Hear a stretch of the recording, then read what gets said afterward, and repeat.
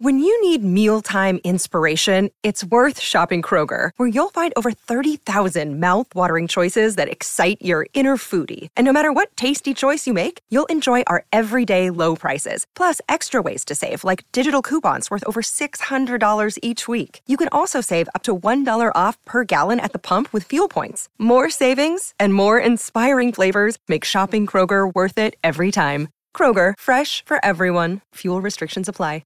The Kogan Money Credit Card. A great value card with rewards and no annual fee. Summer breakfast. Few texts coming through on the back of the umps and looking at stats. People pointing out the stats are on the scoreboard anyway. Stats don't always tell the truth. Peter is correct on that. And Kane, you're 100% correct. Essendon have $2 million free in the salary cap. He is exactly what we need. A key forward and a great backup for Draper. Before we get to Brett Phillips on all things tennis, because it's hotting up at the Australian Open, Billy's got a quick thought on the umps and the Brownlow. What's your thoughts, Bill? Yeah, morning, Kane. Yeah, just quickly, with all these rule changes suddenly in the last few years, has the umpiring position got really difficult and they're really entrenched of not making mistakes and not really seeing who's playing well and who's getting all the possessions, and that's why they're going to the stats now? That would be my belief. I think we've just made it so hard. Stupid rules like the stand rule. You got to watch the player with the ball, the man on the mark, the 10-metre protected zone. Is he 8 metres inside the protected zone? Is he 10? Or is he just trying to get out with his opponent? It's impossible. And then to ask them to vote on the game's most prestigious award, I think it's a really difficult position we have put them in. Thanks for your thoughts, Bill. Let's get to Brett Phillips because he's done a power of work. Don't want to hold him up any longer. BP, we got a couple of finalists on the women's side. Good morning to you. Yeah, good morning, Kane. Simon, we have. I've been pretty bullish about Arena Sabalenka throughout the tournament. So, yeah, confirmed her spot and great progression for her. Having made 3 previous Grand Slam semi-finals, she's been red hot the month of January. Starting in your neck of the woods, Kane, in Adelaide, through to Melbourne, she's been undefeated. And, she's just a tidal wave coming at you off the ground, quite phenomenal. The power that she possesses, and her mental state is good. The serving has sort of been rectified, all those double faults, and it sets up for a great final, to be honest, because Elena Rybakina last night, her timing of the ball, I think she's going to be a real genuine future star of the game. She's got a lot of presence on court. She's sort of, she's quietly spoken. She'll come out of her shell a little bit more. She's a product of, defecting from Russia to Kazakhstan. A billionaire over there who's pumped a lot of money into the federation to draw players across, and now they're actually not needing to go out and buy players so much. They've got the money of setting up all these tennis centres and tennis development, but she's become sort of the pin-up, if you like, of someone to emulate for the young kids, and she's just a beautiful ball striker. I mean, she came into that match against Azarenka last night with the most aces of the tournament, the equal fastest serve. And, it sets it up for a great battle between 2 powerful hitters come Saturday night. Where's the edge come from, BP? Just watching both girls progress through the rounds and into the quarters and into the semis, they've just really handled the pressure. Anytime they've been challenged, they've been able to lift. So, how do you see it now in a final? Where's the edge come from either of these two? Yeah, I think composure was the word, Robbie and I used in the call last night. Certainly watching Rybakina, who is obviously less experienced, hasn't been on as many bigger stages as Sabalenka, but you win Wimbledon on the most, famous court in tennis. You've got to have a lot of composure about you to handle those pressure moments. So I think she's equipped for it. There were just times, a little bit last night, where she went a little big and wild. That's how she plays. Now, and look, Sabalenka in the past has, her game's gone pear-shaped at crucial times. So when you've got 2 powerful hitters, obviously you don't want to overplay at times. That decision-making in the cut and thrust of a rally where you've maybe just got to back off the pace a little bit and just keep plenty of balls in play. But look, both play very close to the lines. Maybe Sabalenka, just having, been to a few more big occasions, might just have the edge. But Rybakina, he's not that much younger than her, and I think it's just going to come down to little moments. Who handles the pressure better? I mean, they can both throw in sort of double faults, but, Rybakina can certainly get more free points, but not much. I think it's got 3 sets written all over it, and it's just going to come down to maybe one or two missed forehands or backhands that, might split the two tomorrow. You would have noticed it in your call and the stats, but certainly the Channel 9 commentary last night were highlighting the pace of the serve, and Rybakina, you've mentioned how much faster she's serving than even Serena Williams. Now, I didn't think we'd ever see as powerful a player as Serena, but she's serving 10 kilometres faster on average. And this is only 10 years on, BP. Yeah. It's been one of the great advancements in the game, hasn't it? Yeah, no doubt. So the racket technology, the strings, she came in, as I said, I think 194 was her fastest serve during the tournament. Coco Gauff actually got up to that mark as well. She didn't quite get to that level last night, but I mean, she, the amount of unreturnable serves is a key stat in the game, where you had just no chance at all of being a racket, where you're placing the ball, whether you're going tee or wide, and that sort of has set her apart during this tournament. In saying that, though, I mean, Sabalenka's got the capacity to serve at full throttle as well. So, it's just it's going to be a great contest. I think we've probably got the best matchup, to be totally honest. Yeah. On the men's side of it, the semis coming up today, BP, we feel there's a sense of inevitability here that we're going to see Djokovic play Tsitsipas. Do you think that's the case? It looks to be the way. I mean, he's got a 5-0 head-to-head, Tsitsipas on Khachanov, and I think he probably just brings more assets to the tennis court, a bit more dynamic. He's going to cover a lot of the ground and, I think make life really difficult for Khachanov by getting into the net a lot more and just being able to cut off those angles. Khachanov's going to serve big. He's going to be probably tough to break on serve, so I think we're going to probably have some deep sets. But I think just the variety in the Tsitsipas game will allow him to get through. And there's a sense of inevitability tonight, no doubt. I mean, Tommy Paul can throw everything but the kitchen sink at Novak Djokovic. And I've been listening to your discussion the last hour, and he just does everything so much better than everyone else.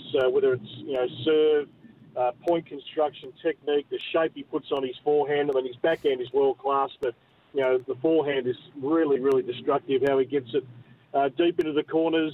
He anticipates so well. He's always a step ahead in reading the direction of the ball, and that's why he gets to so many balls either to defend or attack. And I can't see Tommy Paul, taking a set off Novak tonight. Yeah, we've been discussing this, and Jared Hilly had some strong thoughts last night about how to honour his legacy at the Australian Open. If it is 10, should there be a statue or something of him, BP?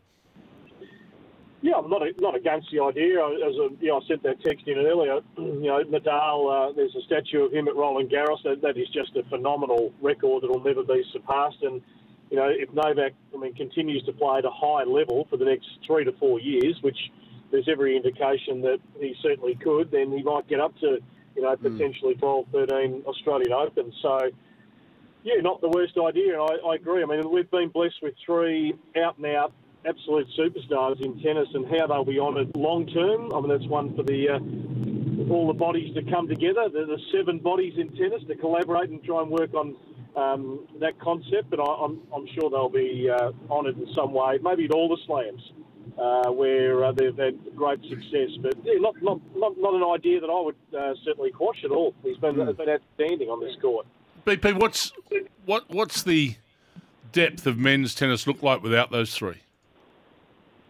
I think it's really, really healthy, Simon. I think the next, 10 to 15 years is going to be great. We've already seen Alcaraz, Rune, Sinner, young Ben Shelton, the American during this tournament, Sebi Korda. The Americans are batting deep. There's more and more coming through, let me tell you, in the junior ranks. Look, as we've seen in tennis, eras replace eras, and we are just blessed with great storylines. I don't think this next generation is going to achieve the slam records of these 3, they'll share them probably a lot more. Maybe Alcaraz can get right up there. He's going to be a star.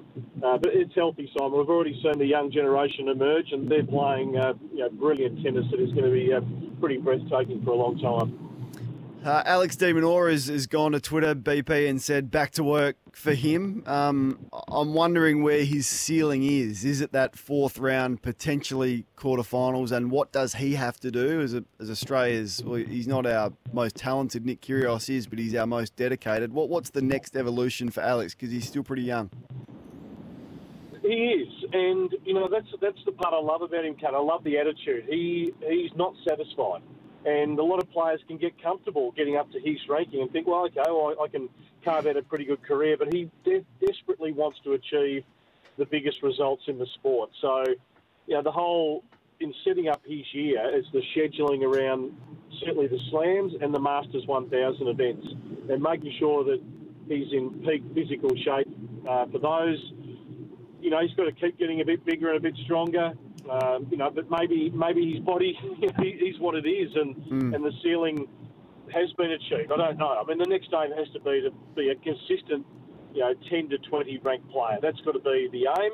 Easier said than done.